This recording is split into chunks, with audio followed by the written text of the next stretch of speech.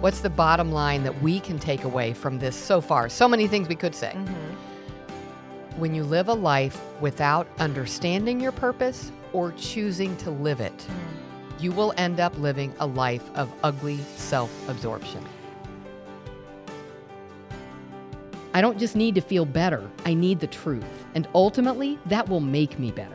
I just want to make it as totally simple and no-brainer as possible for ladies to see that the Bible is really applicable to their everyday life. When they understand theology, the application flows out of it quickly with joy. It is a journey, but even the journey itself is joyful when I'm doing it, holding the hand of my Savior and trusting Him all along the way.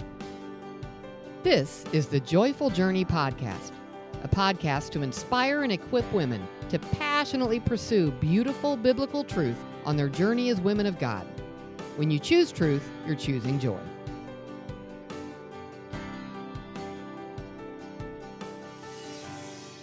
Welcome back. This is Janet, and I'm here with my co-host Jocelyn once again. Hey there. Jocelyn, I have a question for you. So what happens when you don't understand your purpose in any given task? Well, I generally try to do everything. Oh, funny. Or nothing. I was going to say, I would probably go to the nothing, but way to go. And then at some point, feel super sad. And knowing myself, my life-dominating sin is I would land in despair. Yes. And feel no idea what I'm supposed to be doing. So I just give up and stop and then feel like, what's the point of going on? Excellent. And, that's true on the job. That's true when someone gives you a task and you're like, I don't even know why I'm doing this. How will you know if you're doing it well? Yeah, exactly. How will you ever know how do you know how to make a judgment call if you don't know standard, why? Yeah. So how much more important if we're going to understand and live out our purpose in life? And yet, how many of us could actually articulate that in a manner that's practical? What is my purpose in life? To glorify God and enjoy Him forever. Yes. What does that mean? Yeah, So totally. I What's totally that look agree like? with it. And how could I do it without listing a bunch of do's and don'ts? Mm-hmm. I know, Jocelyn, you did a great job in episode 2 going through the creation mandate. So first of all, if any of you haven't listened to that, I highly recommend it because you talked about understanding our purpose, why we're created, how that's supposed to impact my daily life. So now what I want to do is talk about, let's have a visual from the scriptures of what happens when you don't know. Yeah, that would be helpful. So an unusual place, sort of, but we're going to look at the story of Samson. So tell me, what do you know about Samson? Well, my initial thought is like on my Sunday school lessons when I was a little kid, which were a little confusing because I was like, why are we talking about prostitutes in Sunday school? And what? Cutting hair off, eating honey. It's just, if you don't understand Israel stuff right, or Nazirite vows, and it's like, what in the world is this about? Let's just get done with this lesson so we can move on. As a grown-up, I actually listened to a sermon series on it that really helped me think about this topic better. So it's a little expanded since Sunday school, but it is a somewhat confusing story, I think. It is. It is. So what we know about Samson is it's at the end, it's the climax of the cycle of the book of Judges. And that climax is a great tragedy. He's very oblivious to his calling from God, even though God continues to give him opportunities to see what he's supposed to be. And we're going to talk about that. But the book of Judges is basically Israel getting into idolatry, abandoning God, as a result, being overtaken, enslaved, crying out to God, saying, we repent, please deliver us. God graciously giving a deliverer. They get delivered. They start into idolatry. They get enslaved. They cry out to God. This is what we do. This sounds like a fun cycle. I know. So this is where we are. And Samson is near the end of that. So he represents not only a self-absorbed person, but a self-absorbed nation. And this time, like their deliverer, they're going to end up blind to what their calling is. So if you have your Bibles and you're listening, if not, I'm going to read it. You'll have to take me at my word. I encourage you to get out your Bible, Judges 13. And in the end, it's actually going to make sense to your life. Starting beginning of Judges 13, now the sons of Israel again did evil in the sight of the Lord. Interesting that in the Hebrew it says the evil. That is interesting. And that's because it was always referring to idolatry, their never-ending struggle. So it didn't just mean Well, they weren't And perfect. evil, yeah. Yes, it was, here they go again. They did the evil Mm. in the sight of the Lord, so that the Lord, again, Mhm. gave them into the hands of the Philistines for 40 years. Now, if you look at the rest of the book, they're supposed to say, God, we cry out to you. We were enslaved. We were wrong. Please send us a deliverer. They cried out. But you know what? They don't even cry out. That's so sad.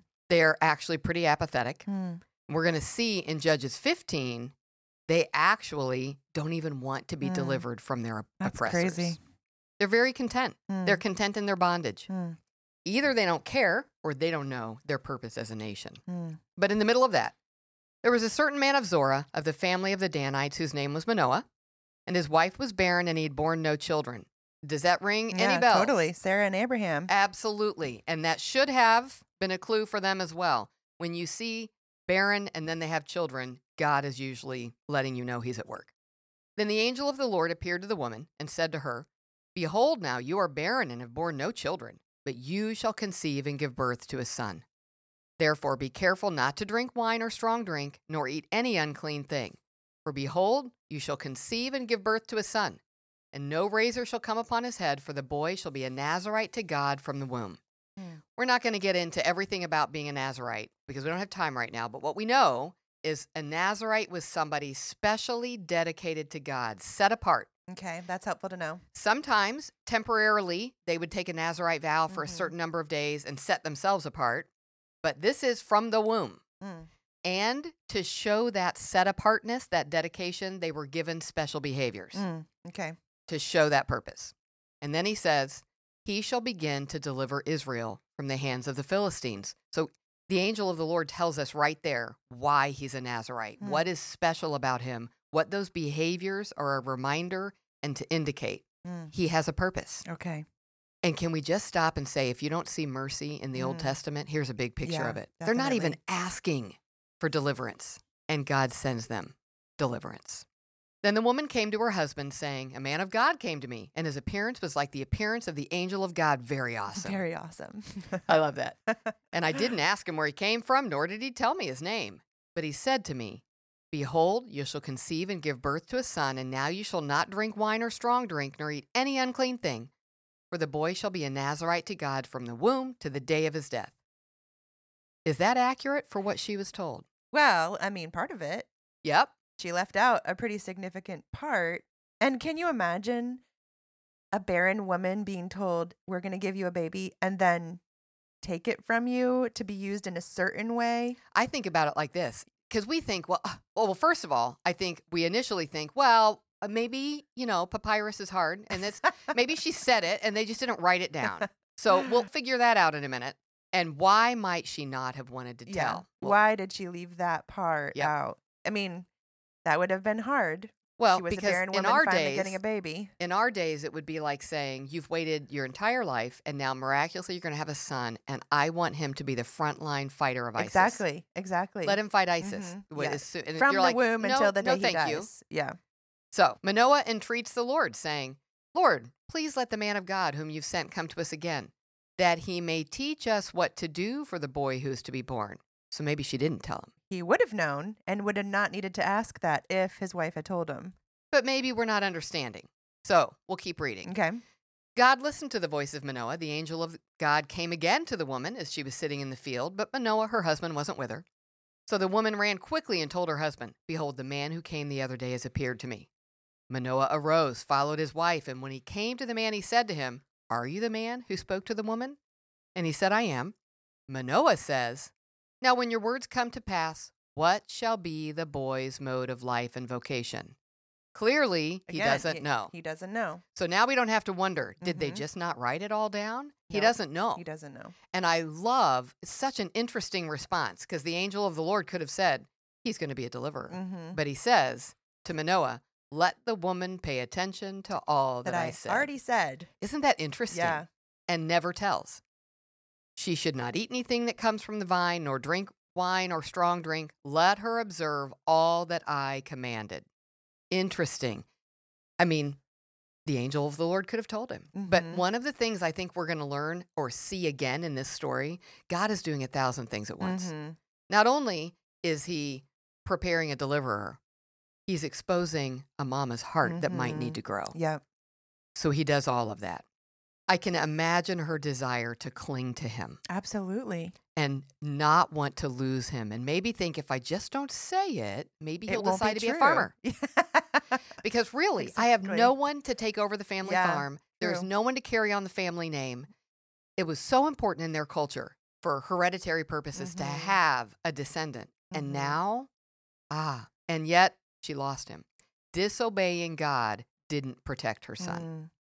And I think we have to remember that. Yeah. So at this point, we know that it appears she never told Samson either. Mm. So what would it look like to grow up and not know his purpose? That's so weird. I think about all the times I talk to my kids about their purpose. Like, it's like a daily reminder. It helps them to know what they're supposed to be doing or how to respond to hard stuff. Yep. Like, it's such a consistent, constant part of parenting. It is. And I would imagine that they talked to him about his purpose of being a good Jew Mm-hmm. and following the Torah Mm-hmm. and obeying his parents, but just not even part. why he had specific special behaviors. So I also know Samson doesn't get let off the hook because God gives many opportunities, many clues. So I'm just going to start reading different passages. We don't have time to read all of the Samson story. So in chapter 14, verse 5, Samson went down to Timnah. Timnah is part of Philistia. That's the Philistines. Samson is supposed to be delivering his people from the Philistines. Okay. Instead, he is hanging out there because they have great entertainment and beautiful women. And earlier, we see in chapter 14 that he tells his father and mother, there's a beautiful woman down there. Get her for me. Can we just all talk about the parenting moment that would have been?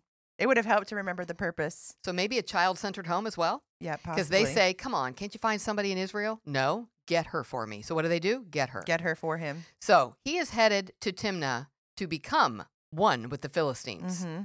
And along the way, it says, a young lion came roaring toward him. Now think about this. It doesn't say Samson always could tear him. It says the Spirit of the Lord came upon him. Interesting. So that he tore him as one tears a young goat, though he had nothing in his hand. And he didn't tell his father or mother what he had done. So sometimes I think we think Samson was always just really strong, so that was normal to him. I don't see that here. Yeah. The Spirit of the Lord came see- upon him mightily. So that he could do it. Yeah. So first of all, I don't know. Wouldn't you think that's weird? That is kind of not normal. If I'm Samson, I just think that's weird. He knew enough to not tell his Yeah. parents To keep it from them. because he's not supposed to touch dead things. Mm-hmm. I don't know what all he was thinking. He chose to hide Mhm. it purposely. So we know that. That's not normal. And how interesting that the picture that is. You're headed to Timnah and you tear something up. You're supposed to be fighting those people that you're heading toward. Yes. Later, we see him go and get honey out of this dead lion, Mhm. violating yet another one of the rules that he didn't understand. Because why would I avoid touching a dead thing when in that dead thing is an aphrodisiac that will help me on my honeymoon? Mm-hmm. What in the world? Mm-hmm. So I'm going to do it. And he creates this riddle. We're now in junior high. It always cracks me up. It's like we have this man giving a riddle to these Philistine men because he wants to win and show them up. We're in 7th grade, apparently. And then they argue about it. And the men are so upset that they can't figure out the riddle about the honey that they blackmail his fiance, who gives in, and now he's mad. So because you're in 7th grade, you're mad. What happens in verse 19? Then the Spirit of the Lord came upon him mightily, so that he was able to go to Ashkelon, another city among the Philistines, killed 30 of them, took their spoil, and gave their change of clothes to those who told the riddle, because that's what he'd committed he would do. Fascinating. God even used his sinful anger to start a fight with the Philistines. Fascinating to me. He's still stimulating Samson to his God-ordained purpose, even though it's for wicked reasons. But again, did Samson notice, I have strength I don't typically have? I have to tell you, for a clue, this next one is one of my favorites. Chapter 15, verse 4. Samson went and caught 300 foxes. First of all, what were the other 299 doing while he was catching the last one? And then he took torches. He turned them tail to tail and put one torch in the middle between the two tails as they let him. I know. How random. I know. Tame foxes. And then they didn't even run off right away. Right. They waited for the other pairs. to be made into theirs. So we have 150 pairs of wild foxes with Torches on their bums. And then he lets them go. He releases them into the standing grain, and he burns up the stock for the vineyards and groves. Again, he is destroying the economy of the Philistines, but he's doing it because he's mad. Because of spite. Yes. Not because he's a deliverer. Correct. Later, now we're into chapter 15, verse 14. So much more we could say, but this is not my point. So we can't get into all of it. Yep. Now he's hiding because they're all mad at him. Clearly. Understandably. And look at this. In chapter 15, the Philistines come to the Israelites, and now they are wanting to pick a fight. This is where we wanted to be. Now Samson can come out and lead the charge, but instead, the Israelites say, Samson, we want to give you up because we don't even want to fight with them. Now their deliverer is ready to fight, and the people don't even care. They're saying, can we tie you up and just hand you over, please? And he says, as long as you don't kill me, sure, go right ahead. Bizarre. But in verse 14, again, the Spirit of the Lord. Look at how the Spirit of the Lord condescends to use him, not because he's amazing, but because God is faithful to his word. And mightily comes upon him so that the ropes that were on his arms are as flax that's burned with fire. His bonds dropped from his hands. So even the unleashing of Samson is all God's work. Yahweh, the Spirit of God, came upon him. And what does he do with it? He found the fresh jawbone of a donkey. Which he wasn't supposed to be touching. Exactly. Now he's already violating it again, but he doesn't care. He reaches out, takes it, and kills 1,000 men and says... 1,000 men. No biggie. I know. With the jawbone with of the a jaw donkey. of a donkey. Heaps upon heaps. With the jawbone of a donkey, I've killed 1,000 men. At any point, did he stop and think, that's not me? That's weird that I can kill 1,000 men with the bone of a donkey. I wonder if there might be something else going on. But instead, he says, if you don't give me water, I think I'm going to die, God. Could you just give me some water? Goodness. And I would say the most obvious clue God gives him at that moment condescends again. And it says in verse 19 of chapter 15, God split the hollow place that's in Lehi so that water came out of it. Where have you heard that before? Yeah. Heard it in the desert, in the wanderings. Moses. And who was Moses? A The deliverer. Yep. Years earlier, Moses brought water from a rock. I'm not aware in scripture of any other time. Yeah. So, Samson, get a clue with this miracle. I want you to see you're a Moses-like deliverer. I'm doing exactly what I did for Moses. There's a purpose here. So, we don't have time to go through everything, but part of what we see is an angelic announcement that's ignored, a miraculous birth, a special calling that is not known, 1 lion ripped to shreds, 30 Philistines killed, 300 foxes gathered and sent to destroy the economy of the Philistines, 1,000 Philistines killed with the jawbone of a donkey, and a Moses deliverer type water from a rock. Samson, what does he do? Apparently, this is just normal. He has decided. What does he do next? Well, chapter 16, he goes back to Gaza. He goes back to the Philistines, and another he's supposed city. To be fighting. And instead of finding a woman to marry, now he just finds a harlot to sleep with. His sexual issues continue to be what desires are fueling him. Nothing to do with God. So at this point, we don't have time to get into all of what God does with Samson. And most of the women listening to this are thinking, I don't even think I'm like Samson. But I think we are. We can be more than we know. Here are some just points to remember. What's the bottom line that we can take away from this so far? So many things we could say. When you live a life without understanding your purpose or choosing to live it, you will end up living a life of ugly self-absorption. And it was ugly. I mean, we didn't even read some of the rest of the story that we would probably be really familiar with, but it was so self-consumed. Yes. And so disgusting. Like, as he went on, it got worse and worse and worse. Yes. Just consumed with himself. And it's not even appealing. No, it's gross. It is. I don't know anyone who says, I hope my son is like that. Oh, yeah, definitely. No one names their kid Samson. And yet when we're that self-absorbed, we don't understand how ugly it is. Yeah. But it is. Yep. And you'll spend your life grasping after things that you will lose. Samson's wife-to-be is given away to his best friend. Samson's mom loses Samson. After holding on to him so tightly that she wouldn't share his purpose with him Yes. or with his dad. But what I think is even more beautiful, what do we learn about God? Mm. God still graciously pursued Samson and pursues us so that we can understand. He gives us clues Mm-hmm. all around Mhm. about what our purpose is. And I love this. God is still sovereignly in control. Mm. And you know what? Samson is used as a deliverer. Yeah, he did fulfill his purpose, whether he knew what his purpose was or not, because Yes. that says something about God. Yes. God faithfully delivers. And I love that.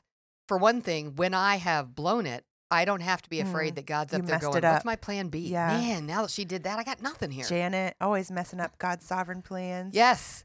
So even though Samson doesn't have a clue, God's purposes Mm. will not be Yeah. thwarted by non-responsive man or disobedient moms. It does make you think, like, I wonder how much his life would have looked different if his mom had embraced God's purpose for him and taught him and restrained him from being Yeah. a little kid, you know? And given him something bigger to live for. Exactly. He lived for such a small little kingdom. Yeah. Yeah. So I think Samson is not just about a man struggling with sexual desires. Mm-hmm. It's also about not understanding God's role and purpose in your life. And the tragedy that comes out of that. Yes, it leads to death. Mm-hmm. Without that knowledge, all those rules, all the principles, all the behaviors of Christianity don't make any sense. Yeah, just like for Samson. He had Nazirite rules he was supposed to be following, but without knowing his purpose, it was disconnected. Yeah, why It was bother? just, he would have been weird. You know, all the boys in his area were not Nazirites. They would not have been never cutting their hair or avoiding Right. honey or, all that kind of And stuff. who wants to be different yeah, in junior high? especially. Yeah. Which apparently he never grew out of. Yeah. And it's very tragic. Mm. And then I think about his mom, who we don't know why, maybe didn't tell him because of the fear of losing him Mm-hmm. and where that landed. And I mean, as a human mom, I can understand, like, I long for children that I can never have. And then if God decided to give me a miraculous baby now, I would want to build a little fort around him. Yes. I would Yes. not want anything ever bad to happen. So on the human side, I can understand totally a get it. barren woman finally having a son. And then to hear, oh, also this son is not going to be yours. Like, Yes. he has a special He's going job. to do an Yeah. incredibly dangerous thing that typically results in death. Important, but not what you're wanting. Right. And it led to destruction. Mm. So how do we need to be thinking about that, even as parents and even in our own life? We have to realize God wants more for me than to just be pure in sex Mm-hmm. and to handle my relationships in a way that's godly, to be self-controlled in my drinking, be righteous in your speech. Mm. Yes. Yeah. But He why? does want all those things, but it's not just because we have a bunch of rules. Right. And if I don't understand the context, the behaviors don't even make sense. Mm-hmm. Then I become either self-righteous Mm-hmm. or yeah. despairing. Yep. The rules for Samson seemed very arbitrary, Mm-hmm. especially touching a dead lion when there's delicious honey in Mhm. it. And here's to me the statement that I think about. Without knowledge of and a commitment to a larger purpose, Mm-hmm. Samson's knowledge of the rules, his Nazirite status, and all the rules that went with it, that was not enough to sustain him when temptation came. Yeah, that's true. And I think we see that here in our own lives and even as we parent. I hear parents say a lot of times, my kids they seemed fine, then they went off to college. And that can certainly happen. Mm-hmm. It can. But I think a lot of times that means maybe they never understood the bigger purpose. Which really is something that my heart just really grieves over, because when your kids do get their purpose, they can see the point of the rules as a protection. And if your kids don't see that, the second they're free from you, all the rules go out the door too, because you were stopping them from having fun. Their purpose was to have fun. Yep. It wasn't to live for any Which other. is so small. Yeah, so tiny, just like Samson, such a small little personal kingdom Right. Absolutely. filled with so much yuck. Like, think about all the really hard consequences that people who live a worldly life full of pursuit of pleasure, in the end, what happens to them and to their joy and to their wholeness. Just, it's And so so full of consequences. And Absolutely true in our parenting, and think about in our lives. Mm-hmm. The areas where we so easily give into temptation. Is it possible it's because we have not embraced or understood a purpose so much bigger and so much better that it would put that temptation in perspective? Right. Hi, friends of Joyful Journey. Faith Ministries is committed to the sufficiency of Scripture to help us grow. I find that while many agree with that, they lack confidence in applying the Word of God in their own lives, and certainly in helping the hurting women around them. That's why I'm so thankful for all the ways Faith offers training to be more equipped. This training brought me to Indiana and changed my life. Each February, Faith hosts a Biblical Counseling Training Conference in Indiana, where about 2,000 people from all over the world come for a week of intensive equipping. The foundational track is for all who are new to learning, and many other tracks are available, as well as a women's track that is new each year. For those who can't get away for a week, it's also live streamed with 30 days to watch the sessions. And for those who can't participate in February, the sessions are offered virtually 3 other times in the year on Friday nights and Saturdays. I highly recommend this for your own growth and to help you as you seek to love others well too. You can go to faithlafayette.org/conferences for more details, and we'll also link that in our show notes. So, what is that calling? If we have this calling and we don't want to be like Samson, let's be a little clearer. Yes. What is our purpose? Instead of living like Samson, what is the calling that God has given us? I'm going to go all the way back to Genesis 1 if we want to know. Genesis 1:26 tells us that we are made in the image and likeness of God. What does that actually mean? But God says there, let us make man according to our likeness, in our image. What does that mean? And I will tell you, I've been told a lot of different things. Yep, so have I. About what that means. I have been told it means we're volitional, Mm-hmm. which means we have the ability to make decisions, Yep. as opposed to instinctual. Mm-hmm. You know, cheetahs don't sit around and think, long term, what will this do to my health if I keep eating this? But we can make choices. Right. And that's true. That is like Mhm. God. We have a mind, we have a will, we have emotions like God. Which are all true. Absolutely. But I feel like that explanation falls a little bit short of helping us see the beauty of what more it could be. Yes, yes. So it involves all of those things. But when I think about what the phrase means, it makes me think about this. Was it 10 or 15 years ago when Facebook came out? A while. And initially, only college people could be on it. We were over the college ministry. We weren't allowed on it because we weren't a student. It was Mhm. their safe place to talk about us, Mhm. apparently. So we weren't allowed on it. But I knew about it. And I was counseling a college girl, wanted to get her connected with other college girls. And so I'm talking to her and, you know, have you met so-and-so? I can't remember the names of the people. Doesn't matter anyway. And I said, have you met her yet? And she looked at me and said, yes, we just met yesterday. We're friends now. And I thought, you sound like a junior higher. Who says We Yeah, are friends. we're friends now? And I looked at her and she's like, well, she friended me. And I was like, it's a verb? I didn't know you could do it to people. Well, we know what that means. Right. They became friends on Facebook. Yep. So that had a specific meaning. Yes. And now that we're all on all Facebook, of the world gets to we understand. know when someone says she friended me, we know exactly what that means. Mm-hmm. Now picture 500 years from now. They're Who's reading gonna a letter. understand that? And yeah. these scholars are all sitting around analyzing this letter from this college girl. And it says she friended me. And they're going to have these debates. What do you think that means? I bet it means she went out of her way and did something amazing for her. And that was how you friend someone. And they'll have all this. But the reality is it had a specific It was meaning. a click on a website. And they know. So if we're going to understand it, we need to know what it meant to them, Yeah. not what all it could mean to us. So back in the ancient Near East, Genesis, the book of Genesis was written while Moses and the children of Israel are wandering in the wilderness. So that was the culture he was Mhm. speaking to. And in that culture, they had about 5 major kingdoms. Mhm. Medes, Persians, Babylonians, Syrians, Egyptians, some of the big players. And they enjoyed fighting each other to see who would be the great king. Well, they're still doing it. Yeah, kind of. It's kind of not any different Yep. today. The Middle East is still having Mhm. all of their issues. But they did that back then too.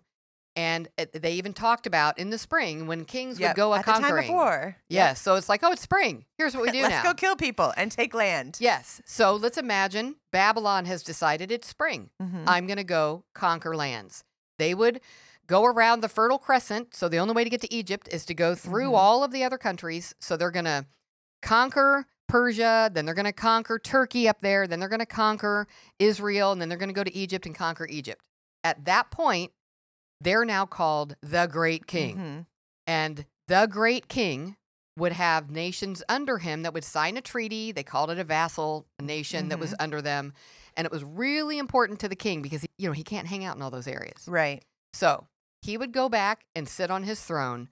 But what he didn't want is for them to forget who the king is. He's the big king. He doesn't want them at some point to say, why are we sending all of our tax money? Exactly. to Why him? are we sending our best grain? Yes. Our perfume ingredients. So he doesn't want to have to go fight him again. So what he did was everywhere he went, he left a statue of himself that would be like this 9-foot-tall gold statue, and I always say, in downtown of whatever country it was, so that every time they walk by it, they see it. The town square. Yes. They were reminded. And they look at that, and they're like, oh, yeah, we are not our own country. Yeah, we belong. are under this king. We belong to him. That statue was the visible representation of the invisible king back on his throne in Babylon. Mm-hmm. And guess what it was called? I bet you know. You want to tell me? The image and likeness of the king. Yes. Yes. And I love that. So when they heard God made us in his image and his likeness, they immediately knew. Exactly. They're talking about the statue. Yes. That's in the downtown. I am the living, breathing statue. Yes. I was left behind by the great king. Yes, the great king. And I Yes. love that God used a symbol of the great king to show them, actually, I'm the great king. King of kings. Yes, and Lord of lords. We know that Yes. phrase, right? Yep, Yes, that's he what is it means. the great king.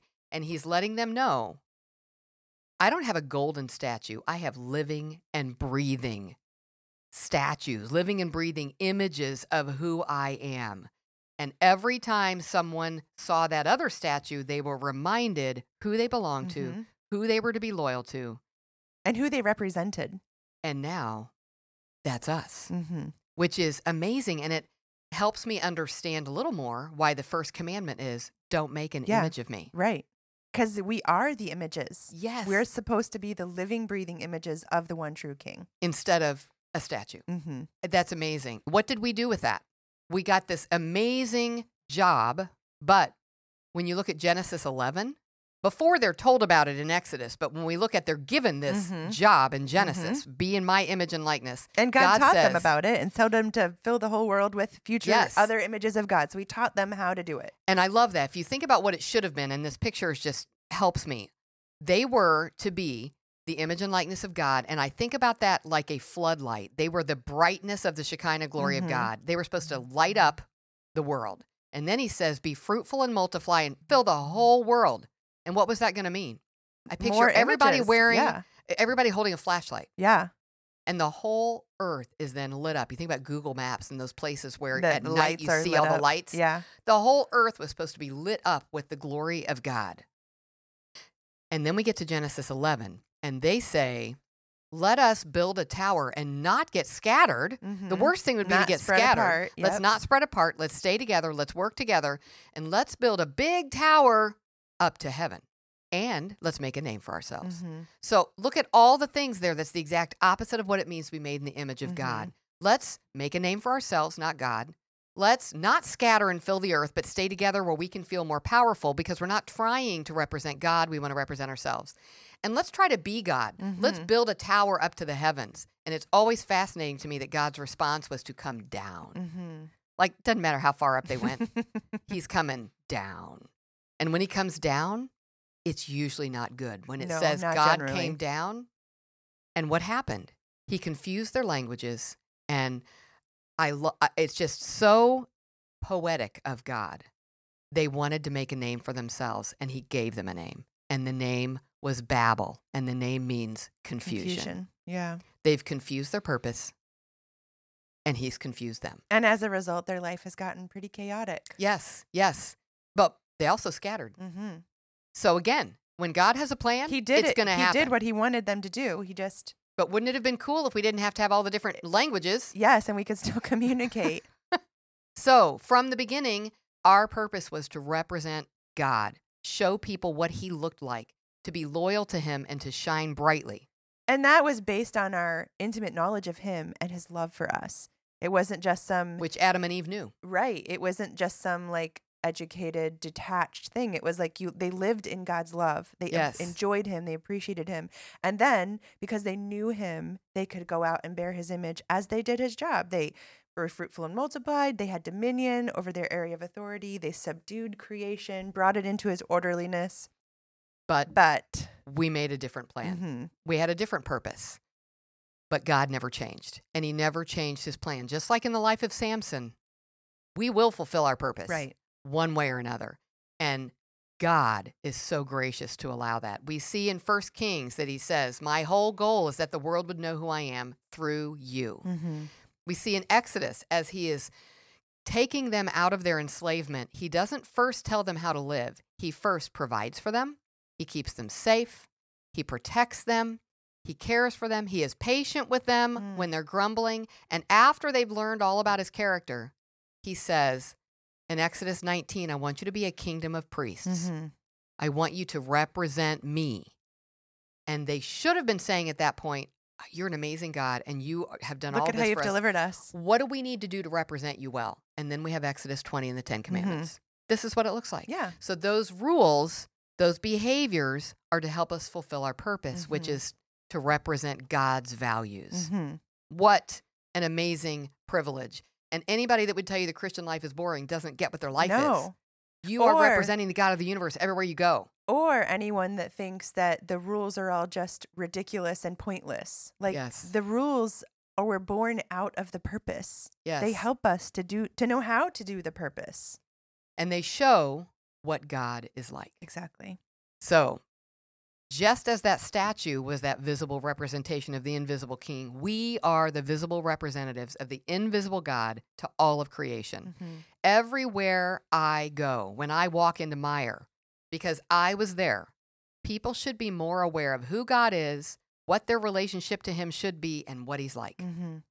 My presence is supposed to show people what God is like. Like in my kitchen, in my children's school, in my husband's workplace, like everywhere. Yes. We are little tiny visible representations of the one true God. We're living statues. And that purpose back in Genesis is still the purpose now. It's Yes. complicated because of sin and because of all the consequences of our rebellious choices, but the purpose is still in existence.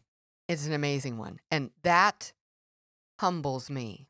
And I will say, I was speaking with another counselor recently who said, you know, I used to start my counseling really talking about our purpose so they would understand. But I've realized more recently, people have such a lack of an understanding of the character of The God goodness. Yeah. that knowing that yeah. purpose is not compelling if you don't know that God loves you. Yeah. And if you don't know anything about God, Right. then he's just whatever you've conceived in your mind he is. And that might not be worth, I don't want to represent. why would I want to represent my wrong view of God? He was mean. Yes. Like he was ugly. So I would say right now, go back and listen to the episodes on the Hesed love of God. Mhm. Know what your God is like, and then know, he said, show everyone else Yeah. what I'm like. Yes. And I'm not the most accurate representative around, but that motivates me to get on my knees, to ask for his help. Now I'm in his word, not to say, check off the box, look what I Mhm. did. Mhm. I don't pray so that I can say I got my moments and now God has to bless me because I did. But I don't go to church so people go, she never misses. I don't serve so people will say, isn't she amazing? So are you kidding me? I want to know all about God because I'm his ambassador. Yes. And because he loves me like that, I want to live in a way that honors him. Gi- And now I want to love other people. And give me a context within which to do it. So my work is the context where I live it out. It's not just what I do to go be successful. Yes. My parenting is the context. I don't just parent to get children who obey and who will go to college and never leave. Like the context of parenting for me is where I live out my purpose of letting who God is be well known, Yes. accurately seen. But I remember when you used to talk about for the fame of his name. Yeah, for the fame of his name from Psalm 145. Yes. Yep. I love That's that what passage. we're living for Yep. the fame of his name. And because of that, there are demands on our behavior because I need to know what that looks like. You may even experience God's work in your life, just like Samson, probably not miraculous strength, but in other ways, as God is putting you in situations where you can get a clue. Mhm. What are you going to live out? Who are you Mhm. going to live for? But if your idea of Christianity never gets beyond the rules and the regulations, and you never understand your larger purpose, you're going to fail. Yeah. Viewing Christianity as a set of do's and don'ts will not sustain you. When the world tempts you with that sweet honey, whatever that is, Mm-hmm. you're not going to have what it takes to resist. Yep. I love Thomas Watson's quote that the expulsive power of a new affection. Yeah. If I want to get definitely. rid of these temptations, it's a Love new something affection. better. Yes. Love something bigger. And then know I was designed for something bigger. The rules in isolation from their divine purpose are arbitrary. Mm. So, purpose precedes behavior. And so I have to say this then. My behavior then shows in that moment what is my actual purpose. And so if you want to know what you're living for. Yeah, look at what you're doing. Yes. Because that will tell you, like, do you do all the right things until you can do whatever you want? Well, there you go. Or until it's too hard. Right. Or until it doesn't seem to get me what I want. Mm-hmm. Then I know, oh, my purpose has been something different than this grand Which is really purpose. helpful. Like, if you're willing to be honest with yourself and not just like, try to whack yourself into shape. If you really want to understand what your purpose is, examine your actions for a week. Yep. And see, what did you do when you could do whatever you wanted and you weren't being compelled by something outside of you that you thought was going to restrict you. Right. And then what you're going to find is you fall short like all the time. And then I think about what makes that okay. What allows me, when I see how short I come, to get back up? And then I love reading this verse in Hebrews 1:3. The Son, Jesus, radiates God's own glory and expresses the very character of God. In other versions, it says is the exact representation of God. And I think, okay, he did it. He did what we cannot do as humans. Yes.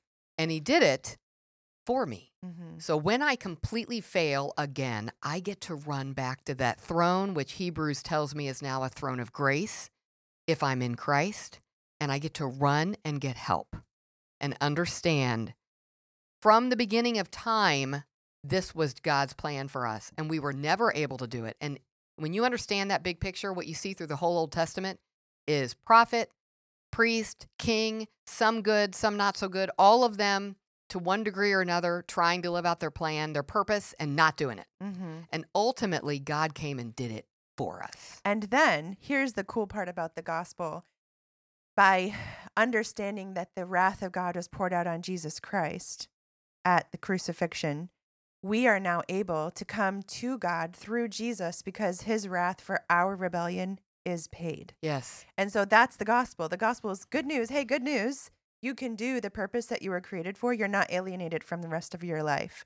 You can be returned to live out the purpose that God created you for, Yes. albeit under the consequences of sin. We do have the curse of sin. Yep. It is a little harder to do the thing that we were made to do, but we're able to do it. And one day the glorious truth is that we'll be glorified and incapable of doing anything but our purpose. I really don't even know how to imagine that. I know. But it's going to be It's going to amazing. be awesome. Yes. So when I realize how far short I come, I run to Jesus and know he did it for me. He did it in my place. And now he'll help me to be able to do that. So then we have to just ask ourselves, do you understand your purpose? Do you understand the reason for the standards God has given you? Do you know how to fulfill your purpose? Do you want to fulfill your purpose? And if part of you is going, I wish I wanted that more, then I would say spend more time understanding the character of God and the character of man, because it's amazing and it will draw me to that. But I do think, we were talking earlier, Jocelyn, when you think about Samson and that sermon series that I hope we would be able to link to in our show notes, he was a rebel. Yeah. And in America, that's kind of a cool thing. It's kind of really cool, actually. And my husband and I have been reflecting a lot on the warning that God gave to Adam and Eve to stay away from the fruit of the tree of knowledge of good and evil, because understanding evil was not good for you. And it had this terrible consequence. It will cause you to die. Yes. It will kill you. And so as my husband and I have been talking about this concept, it's helped us as an application of this topic to just be more careful with evil and not messing around with it. Like, it's caused us to examine our songs. Like, we had already given up a lot of wicked songs that we used to listen to, but it even made me just relook at some of the more like what seemed innocent songs. Like, if they talk about evil things, it's not okay. It's Right. not something to sing about. If they don't make evil sound evil. Right. If they're making evil sound like not they're not making it sound terrible, but they're also making it sound like it's not a big deal. Right. And so even like the movies that we watch, which we've already refined so much, but like we were willing to overlook tiny little things because like, oh, it's just a little bit of evil. It's not that big of a deal. Like as we've thought about this more recently over the last couple of months, like rebellion in any form, it's a big deal. Yes. And rebelling against our purpose, rebelling against what God says is the right way to live, it is a big deal. And evil is not little. And so it's helped us to really pursue holiness in a different way, not because like we need to be like holy people in our identity. Like we want you to know that we're holy. Like, dude, because we want to be holy. Yeah. We don't want to know evil. We don't want to embrace rebellion. And so what I see there is, again, God is not one facet. He's all of that. And when we think about, on the one hand, it's a beautiful purpose that draws us because it's so much better than anything we have. He also gives us the warnings. Yeah. If you choose to not follow this purpose, rebellion is not going to end well. And when I talk to people, I think we have a tendency to talk about our sin using terms that don't sound so bad. In America, he's a rebel. Really just sounds like he charted his own course. Yeah. He was not a... No one's stopping him. That's right. I'll do it my way kind of That's thing. what I was just thinking. I do it my way. Yes. I get it done. Yes. And I'm independent. That's America. We are so proud of our independence. Yes. So I think one of the things I encourage us to think about is using biblical terms. Rebellion even sounds a little worse than maybe Stubbornly stubborn. independent. Yes. And it's like, I know I have a hard time being dependent on people, but I don't hate that. So I was meeting with one person and I've done this with several. Let's think about where you struggle with sin and not living out your purpose. Because in that moment, you're saying, I know a better purpose. Representing the God of the universe and his values, that's going to mean dying to self. That's going to mean loving others more than me. Now I got a better purpose. And it doesn't sound so bad. And then we read 1 Samuel 15:23. And I just want them to think about how God describes that. Rebellion is as the sin of witchcraft. And stubbornness is as bad as worshiping idols. That's kind of hard to take. Yeah. Stubbornness is idolatry. Yes. But we say, well, stubborn American. Yeah. And go, okay, here's what you now need to start saying. I am dabbling in idolatry. Not a big deal, right? I need to hate my sin and love my purpose. And they go together. I don't have to just sit around going, I need to hate my sin. What helps me hate my sin is loving knowing my purpose. Yeah. But they go together. So it may be in my life thinking through where are the areas I give into temptation a lot because there's something I'm loving that God hates. How can I grow to hate it? In one way, see from Scripture what God says about it, not what America says about it.